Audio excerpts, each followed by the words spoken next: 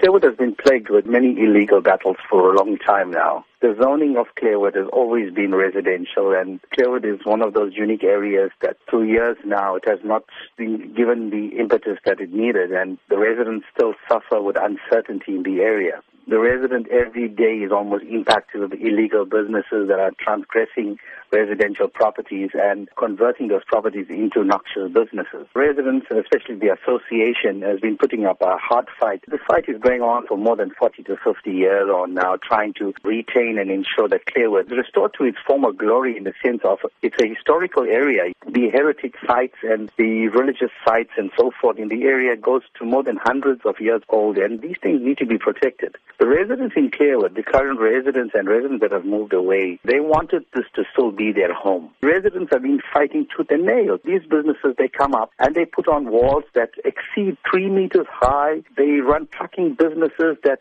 really impact on the area in the last 6 years on now.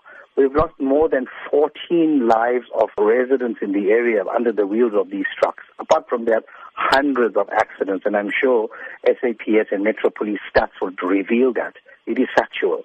Apart from that, it is the intimidation that sets in from these illegal businesses to the residents. It's become really frustrating to the residents. When Clairwood tends to decay in such a state, the neighboring communities like the Bluff, Wentworth, Merebank, and Spingo needs to be alarmed as well, because it seems that there is an agenda. And the agenda is clear, because it's clear that eThekwini has an hidden agenda. The agenda is basically to industrialize the area, and this is what we've been fighting for the last 40 years on now.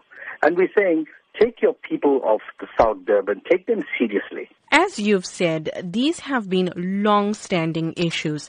But where does the solution lie? I think the solution lies with land use management and town planning. The community of Clairwood has been here for more than 150, 60, 70 years on. And we're saying, while we are still living, we need the services, we need the sort of attention that we deserve. We have now decided to take this matter to the courts, because we believe it is a right of the residents to retain this area. It is probably the last historical area of our forefathers, and we need to protect this heritage.